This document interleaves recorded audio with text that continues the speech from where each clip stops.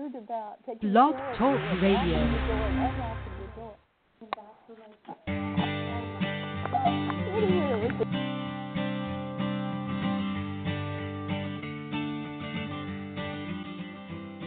Hi, and welcome to The Art of Film Funding. I'm your co-host, Claire Papin, along with Carol Dean, author of the best-selling book, The Art of Film Funding. Carol is also the founder and president of From the Heart Productions and the host of this show. Stephanie Selden Howard is the director and producer of The Weight of Honor, a documentary about families caring for their catastrophically wounded loved ones returning from wars in Iraq and Afghanistan. The Omaha, Nebraska native is the recipient of a Los Angeles Emmy Award coupled with 2 additional Los Angeles Emmy nominations.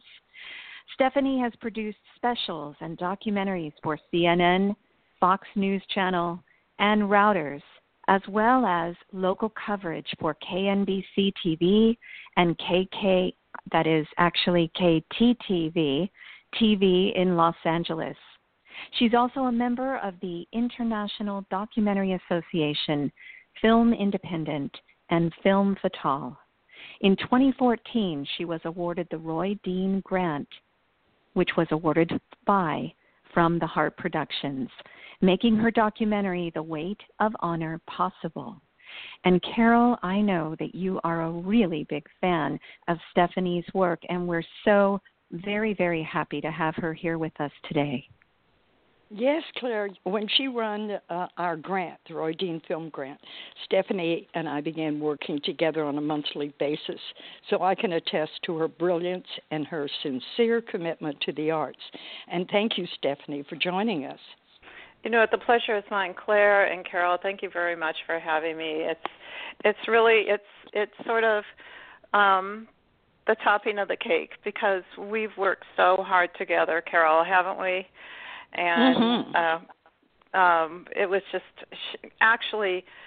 Carol's too modest. She was working with me and counseling me and mentoring me even before I won the grant. And her insight and her input has been just terrific.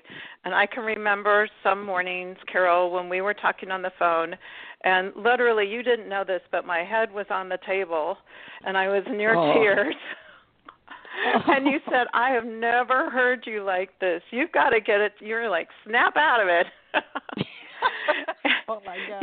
You've always had words of wisdom. And when I come up on stumbling blocks, even now, and you say, okay, this is how you need to pitch this. This is what you should be saying to people to get a positive reaction. And that's really helped. I mean, I took one of your classes, 5 years ago?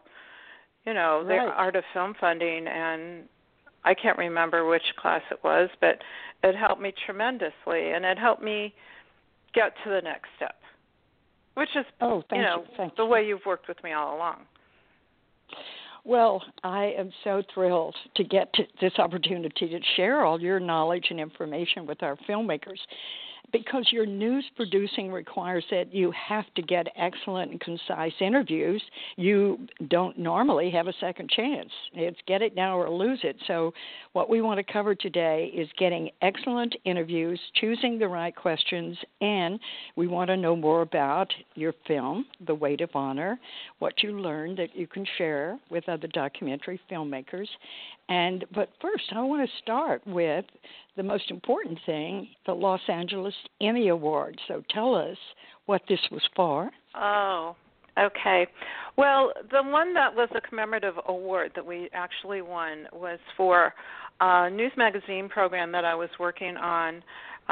Dave Bryan, who is a reporter with Channel 9 and with Channel 2, for quite a while had this news magazine program that would run on the City Channel. And it was, he really loved doing this. It was a lot of hard work, but it gave him a kind of leeway that he didn't have doing news stories. And it was a work of love. And he brought me on as associate producer. the interesting thing was, and I think one of the reasons we won is he was only available, let's say, one morning a month. So we had to record 4 shows in that one morning, and each show had 4 guests because it was the news roundtable. So there was, I mean, if you can imagine trying to coordinate all that with very busy and prominent people, it wasn't easy. But we had a great time. I've known Dave since he first started here in LA when he came down from the Bay Area, and I'm a big fan. So that's what that Emmy Award was for. The nominations were for some,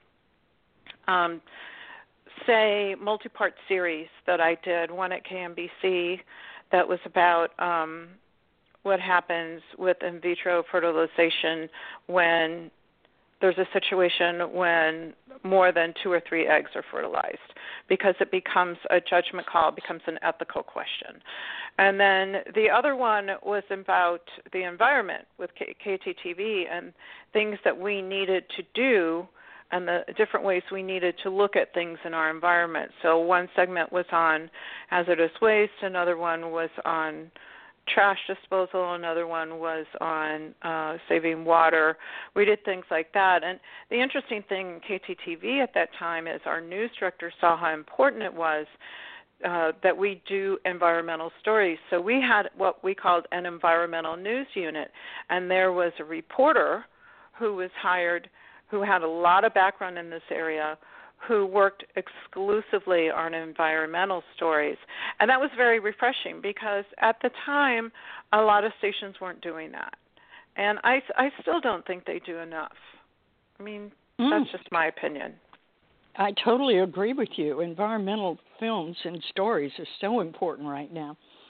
So, all right, now let's talk about The Weight of Honor and tell us where you are now with the production. Well, it took us 5 years. The Weight of Honor, as Claire mentioned, is about the families who have to take care of these soldiers who are coming back from Iraq and Afghanistan, who've come back with severed limbs, with excessive burns, with severe traumatic brain injury. Almost all of them have some PTSD, and sometimes combinations of all of those. And it took us 5 years because this story doesn't stand still. And I thought, okay, 2 years, we're done.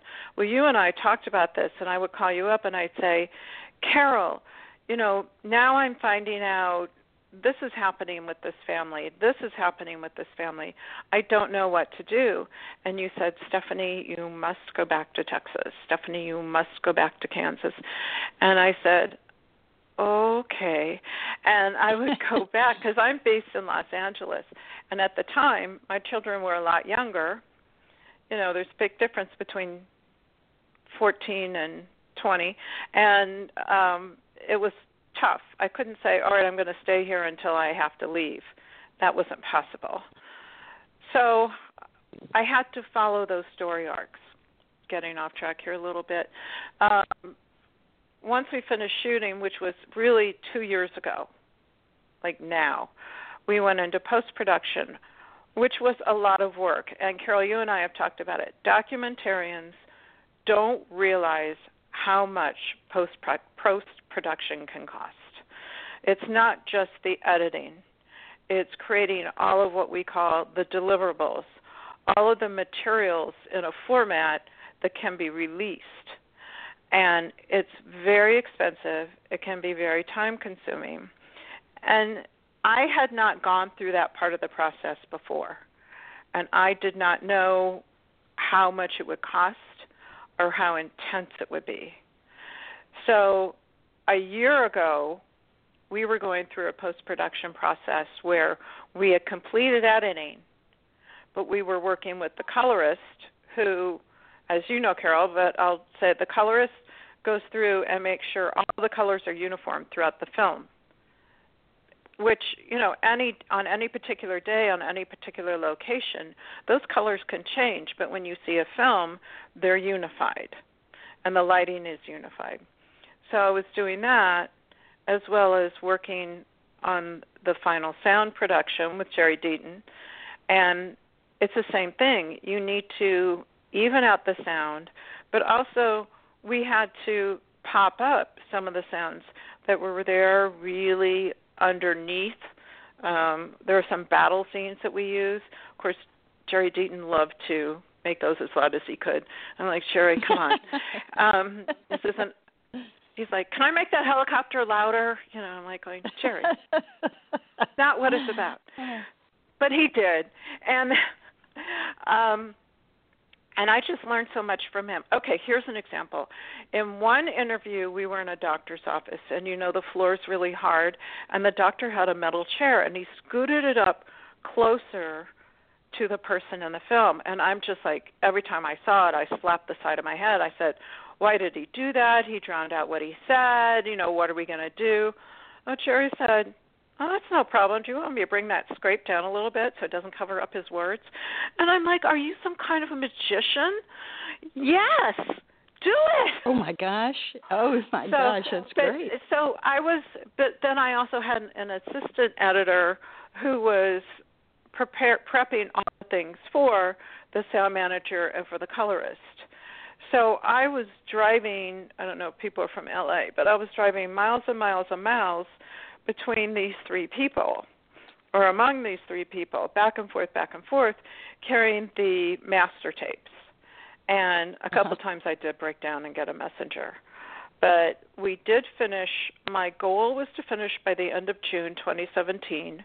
We did, and there was no downtime because right away in July we went to the Disabled American Veterans National Convention in New Orleans, and that was sort of our soft premiere because we ran the film for them, and then from there we went to San Antonio for their film festival, and we won the Audience Award for Best Documentary.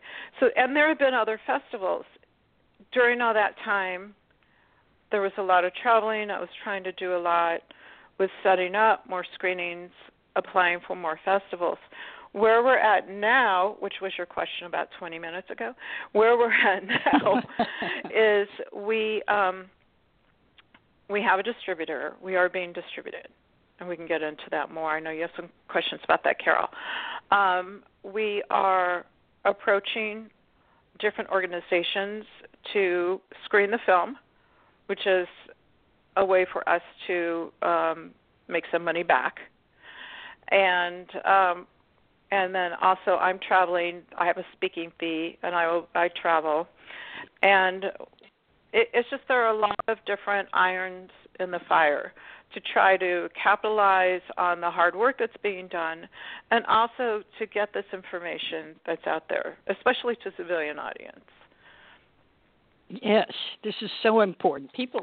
We have to see this. We have to understand what goes on with these returning vets. The caretakers, I learned this from your film, that they have to give up their entire life. They can't have a job. They really can't leave the house. It's a one-on-one relationship. The vet is usually in such bad shape that they have to have someone with them 24 hours a day. This is what I saw. Yes, and that's very true. And the difficult part of it is there's an emotional part of it if you think about it. Here you've sent the best of the best off to war. Physically, emotionally, they've, as often you'll hear military say, you've signed the check to serve your country. And the families, for the most part, respect that, and they're honored, and they're happy to see that happen. But then what comes back? Frequently, they are severely wounded like this.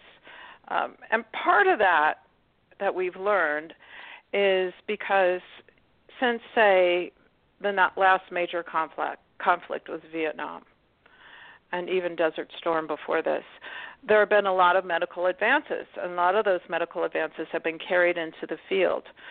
So if someone's in a firefight and they're injured deep in Iraq or Afghanistan, first of all, you have the helicopters that are it's very dangerous for them, but they're much more capable of pinpointing a location and setting down there.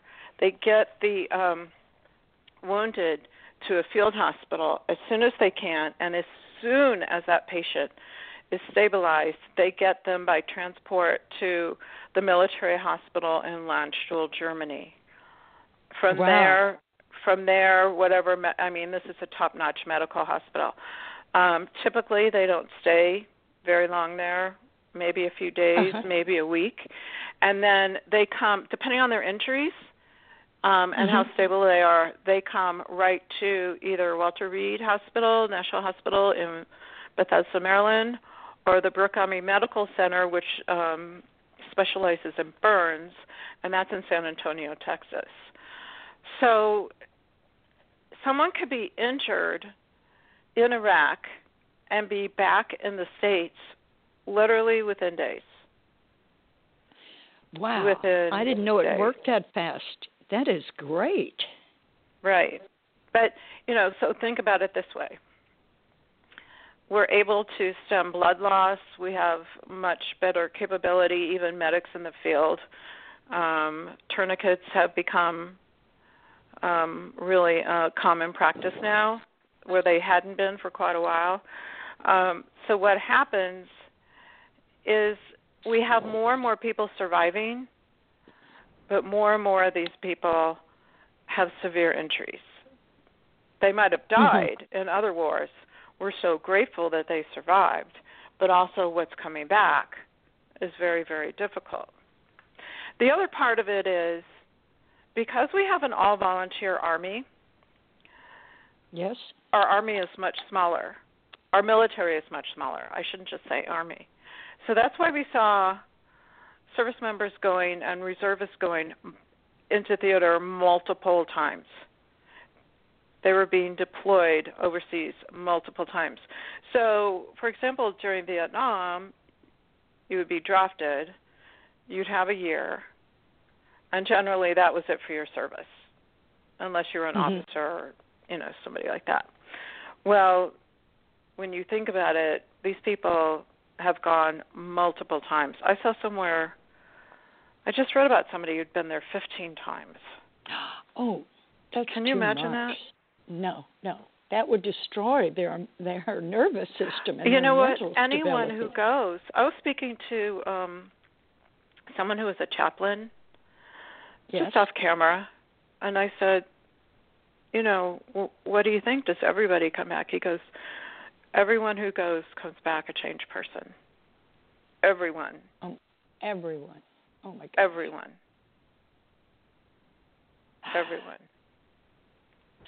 I don't think man was meant to kill another human being. I don't think it's in our nature. You have to be trained to do that. And then the side effects of doing such a thing must be horrendous.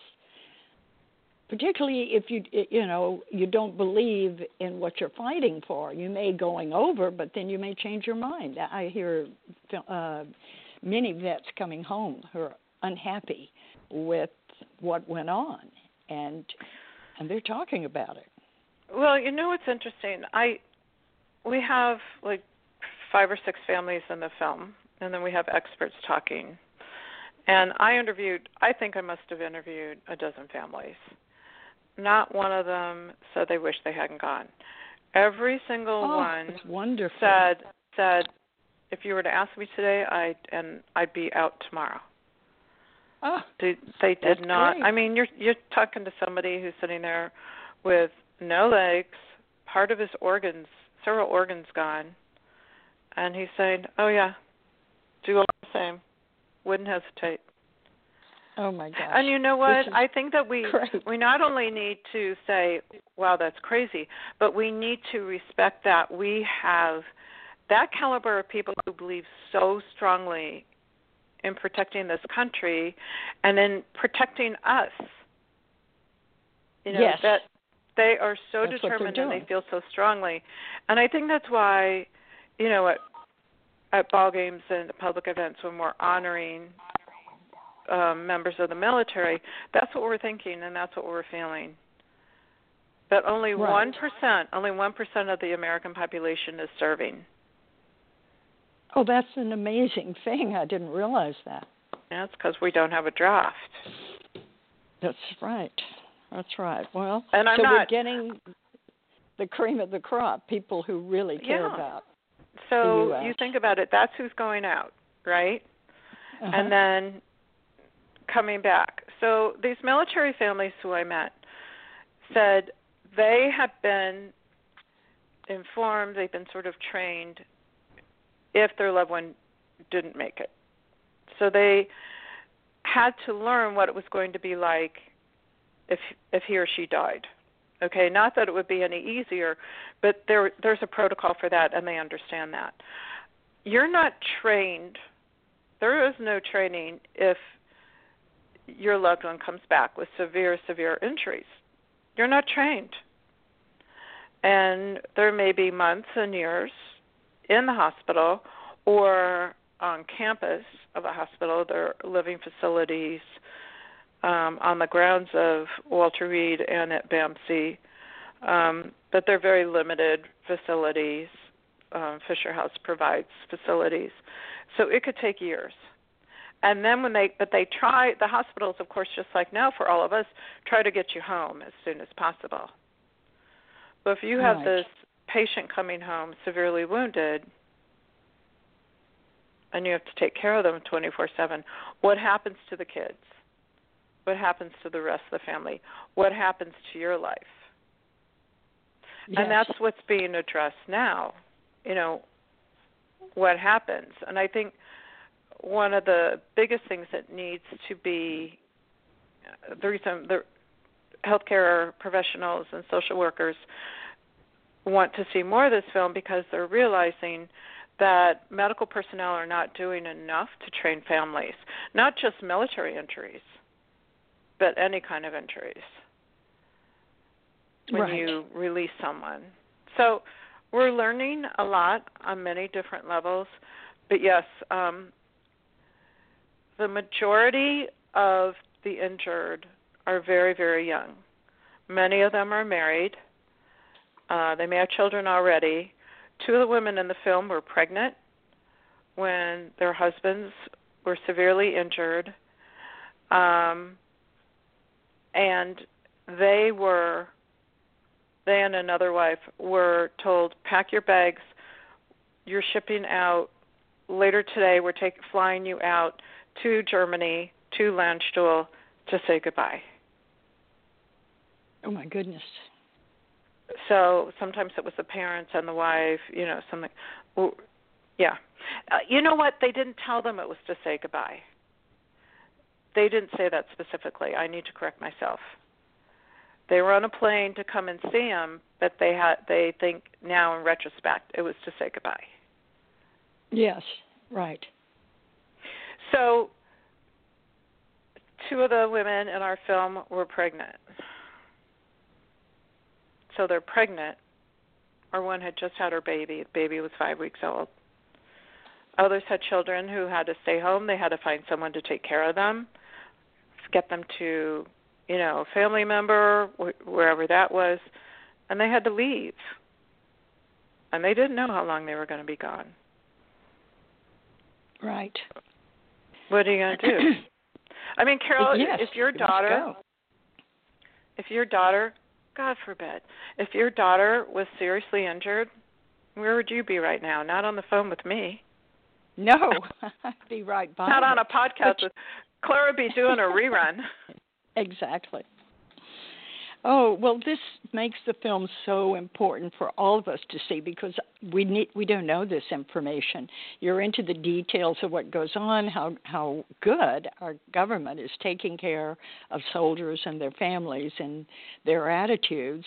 So let's get back to distribution now. You mentioned that your distributor was letting you keep the funds from your for the local screenings. Is that right? Well, if you put it together yourself? Yes. Okay. So there are many conversations about whether to let a distributor take on your film or to do it all yourself. And I did sort of a hybrid. I was approached by a distributor and their expertise, they know a lot. They know people at all the networks, all the cable outfits, all these different shows. They had contacts I did not have. Right. And so we have an agreement where they are doing all of that, all of those contacts for North America. They have Canada and the U.S. I retained all foreign distribution rights, and I retained all film festival rights and all screening and also licensing to universities and hospitals. So they were the ones who, I didn't have those contacts. They were the ones who also, because of their resources, they produced the art for the DVD package. They created the package. They did the closed captioning. You know, I had to provide them with a lot of information. A lot of this is being charged back to me, but at rates much lower than if I had incurred them myself. Unfortunately, but who knew, no one picked it up. Actually, Hulu picked it up for a very short period of time. Oh, good. Yeah, but no one else, I mean, no one mainstream. I shouldn't say that about, sorry, Hulu. But, you know, you didn't have, I don't know, I didn't have a deal with HBO or anyone like that. So they also did a release on Amazon, iTunes, Vudu, things like that. Now, if I were to do it over,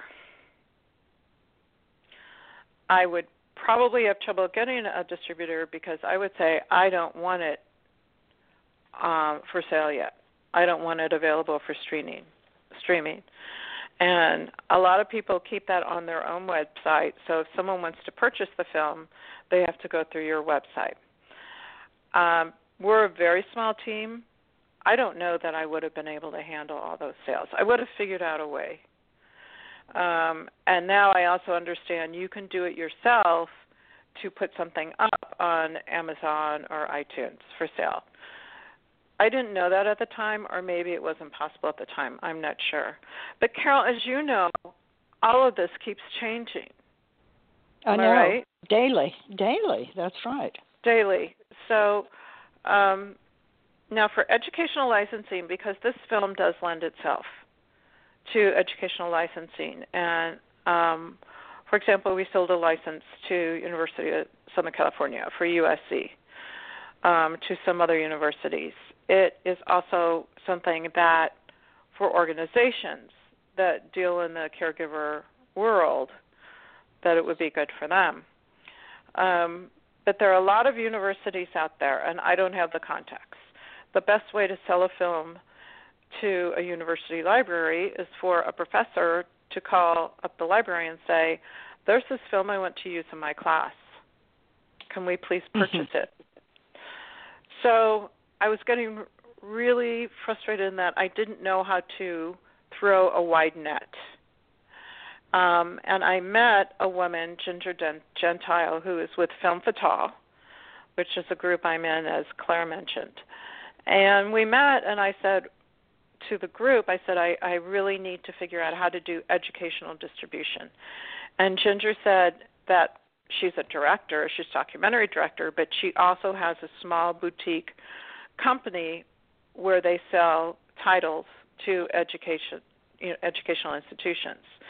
So we're doing that. We have an agreement. It's very low-key. We're going to try for the first semester, the fall semester. We're going to reassess things in December. And she gets a percentage and I get a percentage. And she knows, for example, Ivy League professors. She knows professors at Stanford. She knows who to go to. Yes, that's great. She's small and hands-on, and I appreciate that. There are larger organizations that do this. Canopy is one. There's some others that are sort of consortiums where you work with them.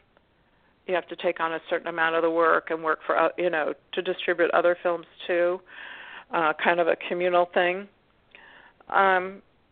I did approach some of the larger ones, but our film topic is not that easy, and it can be emotional and difficult to watch.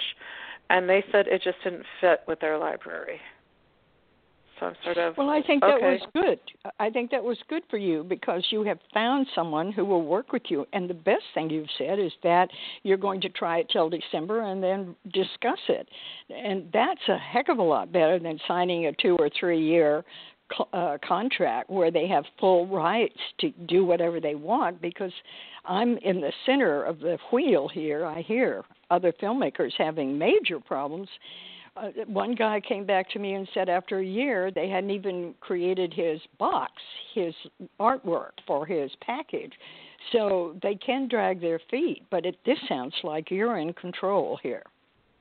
Well, for the educational distribution, yes. For the commercial distribution, they put their foot on the gas because we started talking in June and they wanted to have a Veterans Day release in November. We've always been skeptical about that. My associate producer, Kanani Fong, was always saying we need to actually make our release Mother's Day. Because when you think about, and she's genius on this, when you think about it, it's a film about women. Now, of course there are men who are caregivers. Could I find them to put in the film? I tried so hard. It just wasn't working out. But now the way we're marketing is we have 6 strong, resilient women who can inspire you. And it's not a sad story. It's a positive one. And do you remember we were talking to Peter Broderick about this? We need to be positive. Nobody wants to go in and, I'm going to sit here and be depressed. Somebody wants to go in and see a film or watch a film that may be difficult to watch but will inspire you, no matter what you're doing in your life. Right? Right. Yes, that's right. You need inspiration. Docs with inspiration, docs with ideas for solutions are much better received. So this is an important thing for all filmmakers to remember. So tell me about how you're booking your screenings, because I know that your son is working with you to find places like through the Associations Unlimited. Right. My son is also my executive producer, and Alex has worked with me. We've been working on this since he first started college, and he's been with me all the way. So he knows about the film. And he's worked in various different capacities. As far as Associations Unlimited, which was another tip from Peter Broderick, you have to have a library card. You need to get all signed up and signed in. And then there are keywords you can put in to help you determine what associations might be available, who might be a good fit for your film. The idea being that you would then contact them and see if they want to see the film. You do that. We probably should have started earlier, but I was too busy working on a movie. Because a lot of these, their national conferences where they would probably want to show it are a year out, or within, 6 months ahead of time, their agenda is locked in. They know what their schedule is, so you really need to work in advance. And Alex is working on that. It's not easy. You kind of have to try different keywords and see what kind of results you're getting. And then some of it you look at it and you say, well, this isn't really giving us a step up. This isn't really giving us much of an audience, hence the name Audiences Unlimited. So he's working on that. It can be tedious, but he likes doing it. It's just there's quite a learning curve. And I think the biggest thing on this is to really understand the content of the film that you're trying to find an audience to connect with. And, of course, he understands the content of the film because he's been with me and working with me and watching me have, happy moments, not meltdowns, since I first started. So he totally gets it. Plus, he has a degree in TV and film, a college degree. And so he works with me part-time as an executive assistant, and I'm probably going to lose him soon because he's this close to getting a full-time job in film development. So, but oh my gosh, it is a learning curve. I will tell you that. Yes. What we've been doing, we're about to get really, really busy traveling. A lot of it because there are things I started working on almost a year ago. First of all, we got into the GI Film Festival in San Diego for the end of September, which is very exciting. And we have applications out to some other film festivals. I have started with connections with people, say last fall, who have organizations. And the one that we just found out about, for example, just this week, is the Rosalind Carter Institute for Caregiving does an annual symposium in October, and many of our military caregivers go to that. And it is training for not only people who are caregivers, but also for people who are professionals who should understand the subject more. So that's in Americus, Georgia. Think about where Jimmy and Rosalind Carter are from. That's wonderful. So we're going, not only are they showing the film, but we're going to have a panel, and I will be part of that panel. And that's the best way to show the film if you have a screening, because there are a lot of questions that come out of it. So I always try to say that if you're going to do a screening, I really suggest you have a panel, and I will tell you now there will be a lot of questions about why we made the film, how we made the film, what was it like, that kind of thing. And yes. I would really like to be there. Well, we're totally out of money for travel. So, and I'm not giving the film away. Sorry, it's true. There's a screening fee depending on the size and the makeup of the group. And then also I have a speaking fee and also travel expenses. So right. Well done. Next week, and then there are private companies too. Next week I'm going to be in Washington, D.C. for a private screening for a company called Atlas Research, which has several contracts with the Veterans Administration Caregiver Program. I've been talking to them since October. Oh, my gosh. Since October. Took a year. Oh. And let me tell you, we've had to postpone dates several times. But, they've booked the trip. I'm like, I'm not believing any of this until the ticket's booked. It's booked. So I'm going, but while I'm in Washington, I'm taking a couple of extra days and trying to have meetings and talk to people who might be interested in other screenings. Definitely, yes. I'm not a real good salesperson, but I've had to learn. You have to. You are the best person to sell your own product because you made this from your heart. You had to, Stephanie. All the ups and downs and emotional things that you've had to go through just to get the film made, it's all on the screen. All that love and support and care is on the screen. Thank you. That means you're on the screen, too. Well, thank you. That's wonderful. Okay, well, I have to say that now when you do the Rosalind Carter conference, the people that are there that see it, are you able to sell them with brochures and email information about the cost of a screening in their own town? Will that get you more screenings is the question mark. Well, that's the hope. You're right, I should make brochures. And I haven't. Yeah. These printing costs just keep... the thing is this. We sort of have a floating scale for cost of screenings.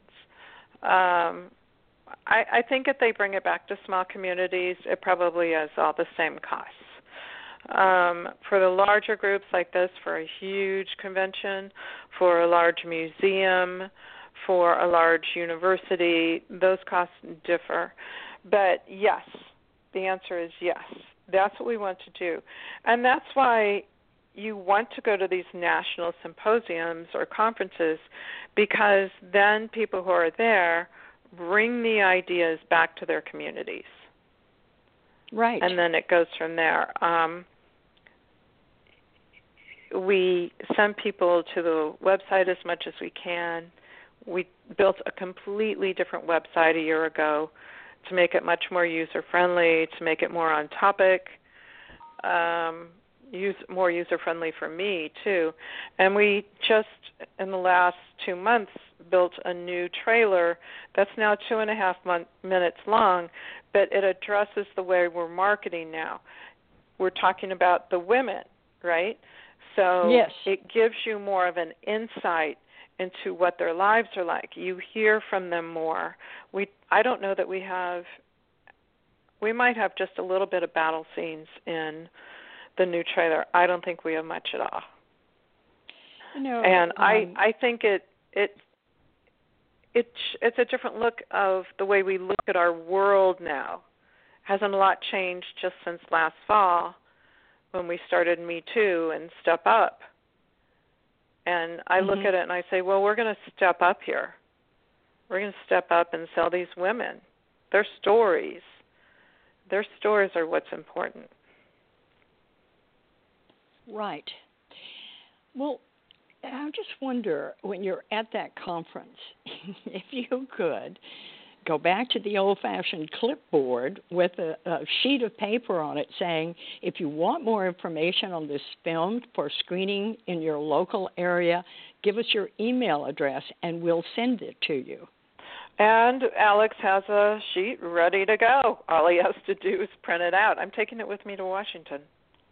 Good. And I would put it on the clipboard and I would have someone hand it out at the back of the room and say, pass this forward. And so and watch that thing, because you'll be up there afterwards talking. You can see that it's moving through because that's where your money is. If you get 20 names, 10 of them are going to be hot leads. I can promise you that. I think you're right. I mean, I said, all right, I'm going to be in Washington, D.C. for 4.5, 5 days. And I said, my goal is to get at least one more screening set, or not necessarily completely set up, but in the works so that it will happen that far along. Okay. Great. So I'm there, and I've been flown in, and they're paying for me to stay at the hotel. I actually tacked on a couple days on my own to work. And they're paying my meals, and I'm going to turn it over and get another kind of screening. It's, and I got to tell you, though, it's really hard to find people who are in town in August in Washington, D.C. Bet it is. That's the worst month there. I mean, there's no one on Capitol Hill. And this is a midterm election. So there are no members of the House around, and 1/3 of the Senate is out because they're out campaigning, this. Sure. So, but it wasn't my choice for the date. It was the client selected it. But yes, and yes. And in fact, for the Rosalind Carter Institute, we are in the works of talking with some different locations, a museum in Columbus, Georgia, which isn't that far. Look, it's the same state. It's not that far away.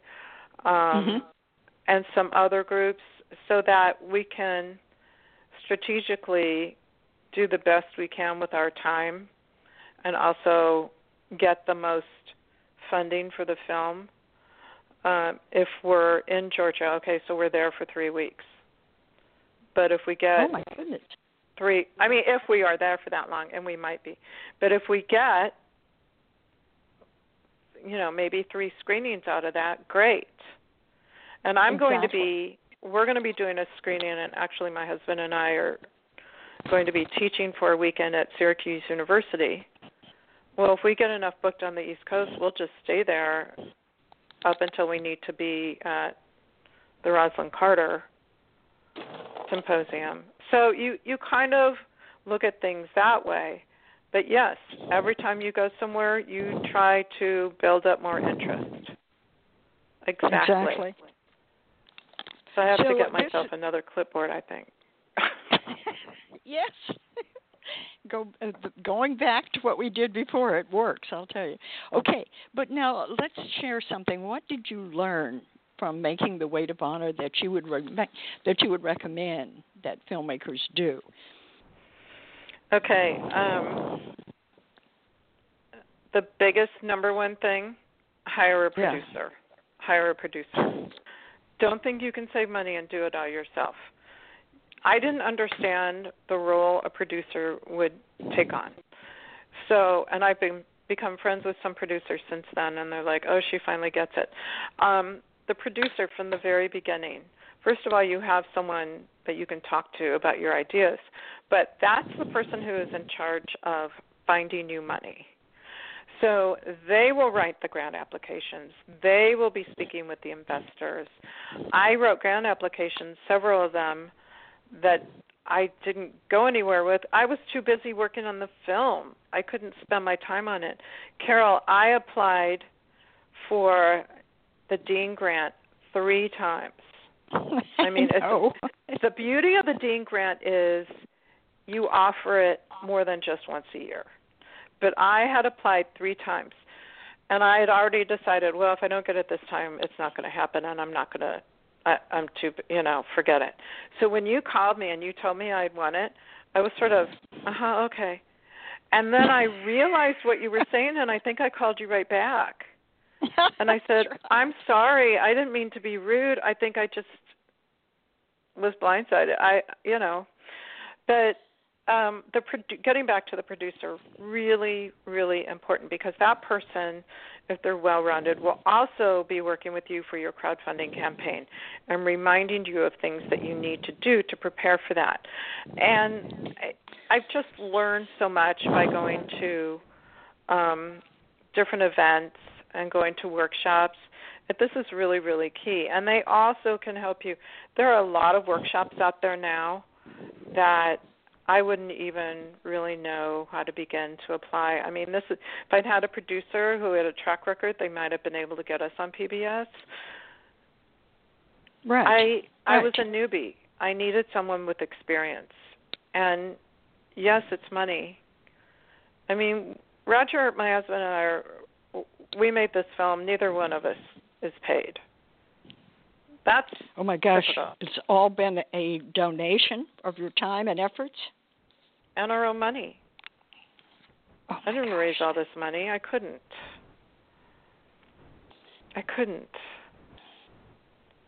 We're still. That's why when I'm talking about screenings and everything, it's not that I'm being greedy. I'm trying to earn something back. We never will. Well, I'm sure you will. That's a positive thing you have to believe okay, in. I know, but I know I see the budget. I don't see, it probably won't happen. How's that? It would be wonderful if it did. But the thing is, when you do a doc, you end up rolling that into your production company, and that's your seed money for the next one. I don't have a really good idea for the next one. But for filmmakers who are out there, this is something else that a producer could help you with. There are many, many, many more grants available than there were when I started. One, there are trickle-down effects. The current administration has not been very supportive of the arts. So to sort of push back against that, there are major foundations that are creating grants for the arts. The other thing is, there are many, many, many more grants for women of color, people of LGBTQ, different genders, underserved communities, which I also say my film represents an underserved community. Definitely, that's right. And it's true. But who's going to write those grant applications? That's a lot of work. And even though there is a common application now that a lot of the grantors are using, which wasn't available to me, it's just within the last year or two, I'm sorry, but each grant has things that they're looking for. Each grant is coming from a different place. Who are the funders?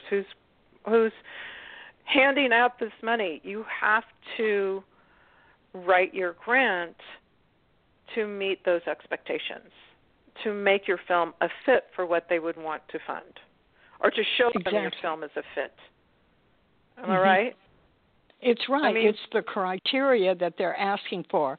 The biggest reason people reject films from their grants because they do not fit the criteria. So looking at prior winners and knowing what they have funded before is a big help. And what you did by coming back to the same grant, because I have the same judges almost every year. 15 years I've had the same judges for 2 of the grants. So, and they've been very successful in who they choose. And so they saw you come back. And they, oh, well, look what she's done. She's improved this and that and the other. And so I think she deserves it. That's what happens. And your judges were great.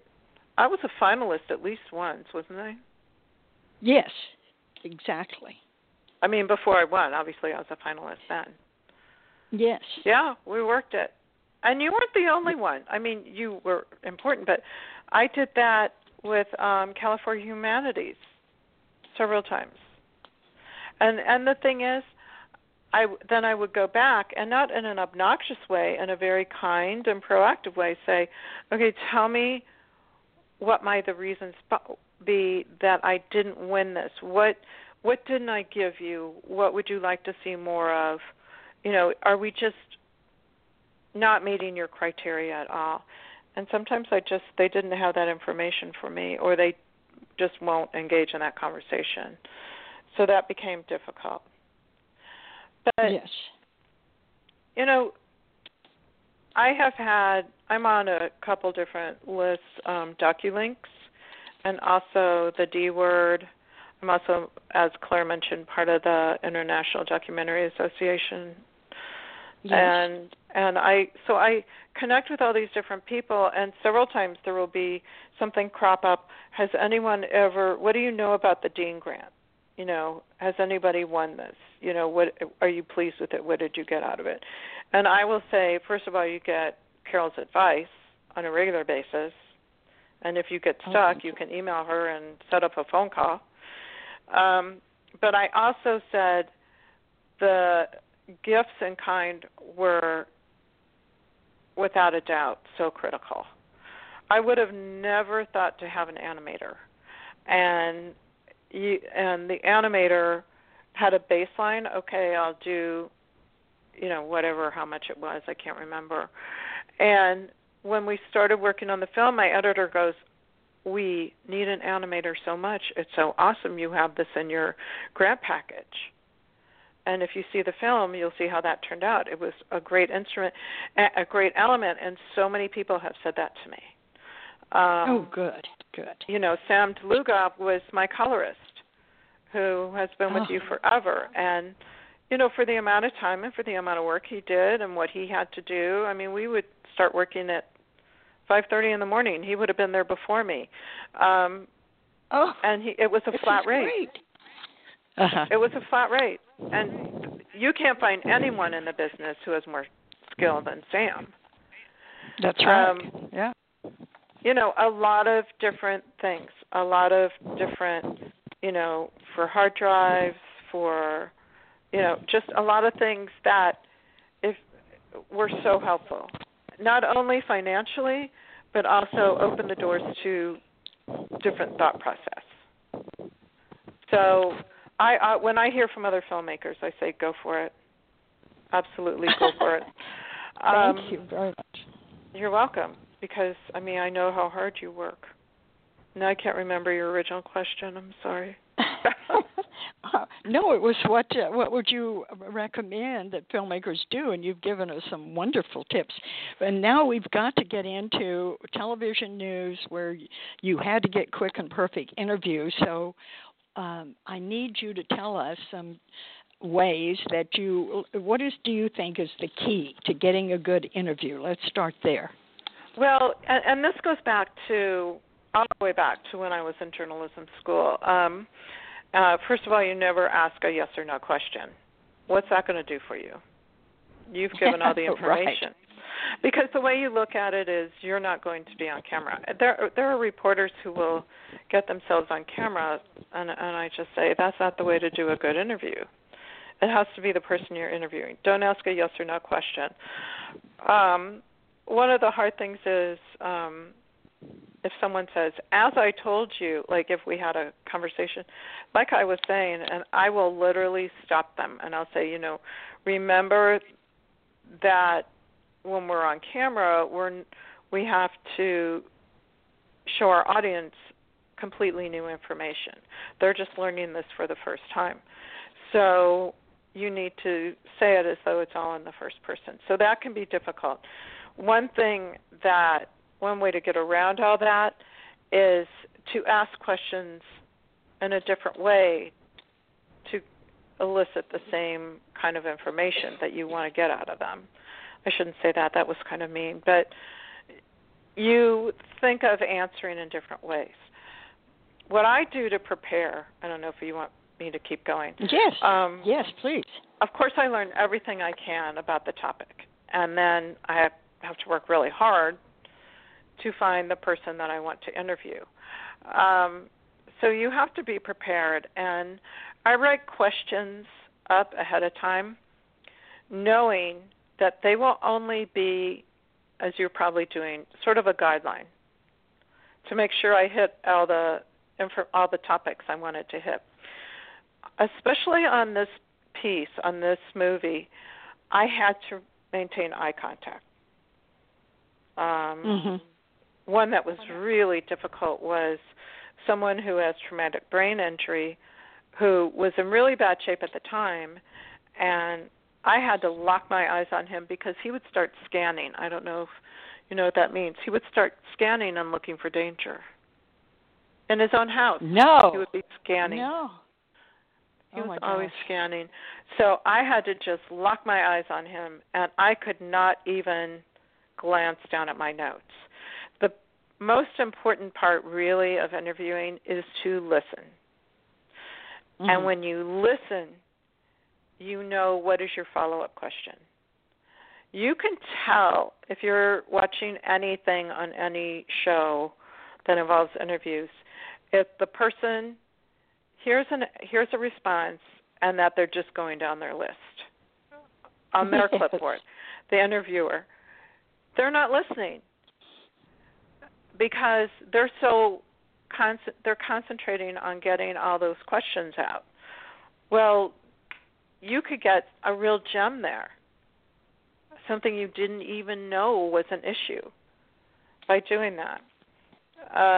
And I will, at the end, I'll say just a minute before we stop, let me glance down and make sure I covered everything I wanted to. And then I might come up with something. But everyone says you should let the camera roll and not turn it off. Absolutely, and I do that. Right. I do that to a certain extent. But our interviews that we've had, and maybe it's because of my news background, our interviews have been where we've set up lights, at least one camera. Now when I think about things, I wished we'd had two. Of course, that was paying for another crew. At some point, you got to turn that off. But I've told all my cameramen, okay, after the interview, if we chit-chat some more, just keep rolling. Because also we might be talking and I'll say, oh, can we just fire up the camera one more time, even though I know it's been rolling. Oh, how interesting. They've signed a release, so legally there isn't an issue, but we do that. The more casual it can be, the better. Before an interview, while the crew is setting up, and we're, say, in the kitchen just chatting, we'll talk about some things. I try not to let them talk about what will be the meat of our interview because I want what their answers are to be fresh. It would probably help to have a small camera and just be recording some of that. Yes. But equipment-wise, and once again, this is a cost issue. I didn't have that. I think there's a real discussion going on, and it depends on what you're working on for documentary. How small do you want to be? How small and do you want your camera to be? And I thought about that a lot. I saw a screening for a new film called McQueen, which is about Alexander McQueen, that designer. And they had mostly stupendous interviews. You could tell they were two-camera, that they were lit so beautifully. The backgrounds were sumptuous. I mean, it was gorgeous. And all these people were friends talking about him because, not going to give anything away. He committed suicide. He took his own life, I should say, when he was something like in his very early 30s. But I could tell what was the first interview that they did to probably raise money. And it wasn't set up that way. And you could tell it was a smaller camera, and it wasn't a lot of lights, and it wasn't very expensive. And I could tell why you would not want to reshoot it, because she was a key subject in the film. And you're probably not going to get the same information with the second interview by going back. Yes. You're not going to get that raw emotion. So I think those are issues that come up. As far as interviewing, really important, without boring them too much, tell your crew everything the story is about. My husband is a cameraman. Roger's a cameraman. And I'll sit there and I'll talk about, okay, we're going to do this and this and this. This is the backstory of this person. This is the backstory of their husband. This is who their children are. This is how many there are. This is what I'm going after. We need to try to get this and this and this. He loves when he can get that information. And if it's a crew who I've just hired in a city and I don't know that well, I'll be giving that information. I'll stop myself and I'll say, am I talking too much? And they'll go, tell us more. Oh, great. So what they happens want to is be involved. This is they great. want, if you have a cameraman or a sound man or a grip who are really listening to the interview, I'll turn to them and I'll say, do you have any suggestions for other questions? Or they might say, I have a question. Good. Just look at Stephanie and answer this. And, it becomes a group effort then. And your crew, even though if you have a good crew, they will anyway, but they take ownership of it. And they take ownership of the story. And the number one lesson I learned, very first lesson I learned in journalism school is keep the crew fed, hydrated, and happy. Very important. And that's because what if they're not, best what do you get? Say. Unhappy people are tired, are dehydrated. Absolutely. Right. Well You're not going to get what you need. No. Right?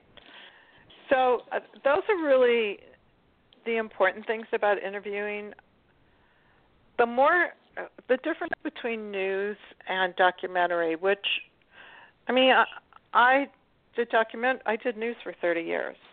As you said, they have to be quick. You maybe want to ask more questions, but you can't. And you have only, this long to do this story. It can't be an hour or 90 minutes. So what I found is with news, you have to be at arm's length because of the nature. And in documentary, I still try to do that because I don't want to be seen as partial one way or another, but you become more emotionally involved with your subjects, at least on a film like this. Right. So then what's happened is... Stephanie, all this information has been so wonderful. We're just about out of time, so I just wanted to let you know that we have just a moment left, but just gives you a little bit of a heads up on that. Okay, well, just tell us how people can reach you, because you do have your own business, don't you? Do work for hire, Steph? Right, absolutely, yes. The best way to reach us is email, coreissueproductions all 3 words, at gmail.com. You can tweet us. We're at it's at Core Issue at Core Issue Films. That's for Twitter and Instagram. Or you can go to our website and there's a contact page. You can always reach us there. And the website is theweightofhonormovie.com. Perfect. Well, this is so much more than I expected, and I thank you so much for giving us all this advice and insight. And I'm really interested to know how your work with the Associations Unlimited and your community screenings work out for you. So perhaps you'll come back and talk to us in 6 or 7 months and let us know what the secret is to selling your film after you've put in all these years to make it. Okay? I will try. I don't think there's ever going to be one secret. I'll just tell you what's worked for me. What worked for you is important for all of us. That's great. Thank you so much, and best of luck to you, Stephanie. Thank you. Thank you. And thank you, Claire. Okay. Oh, yes. Great honor to have you with us today, and would love to learn more from you later, too. Thank you. Okay. Lots of love, and also Steph. for our listeners. Yes. Thanks, Carol. Okay. I want to tell you Take all care. how grateful we are, yes, for the donations that you've given to support our podcast. Carol and I sincerely thank you for donating at FromTheHeartProductions.com, and we urge everyone to send your ideas for more shows, who would you like interviewed, etc. There's a lot that we can learn from you as well. Take care, everyone, and we look forward to seeing you on the next podcast. I want to remind our listeners that David Raiklin is a brilliant and talented award-winning musician who scores films and can compose music for a trio or for a full orchestra.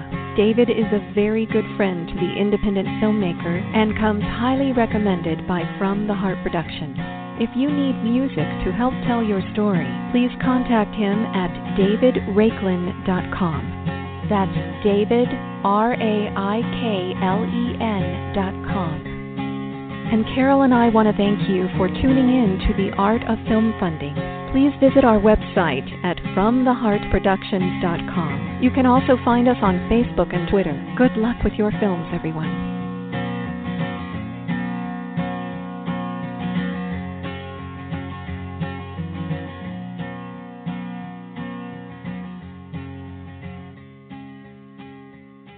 Now, in its second edition, Carol Dean's popular book, The Art of Film Funding, has 12 new chapters to cover all areas of film financing and how to avoid expensive pitfalls.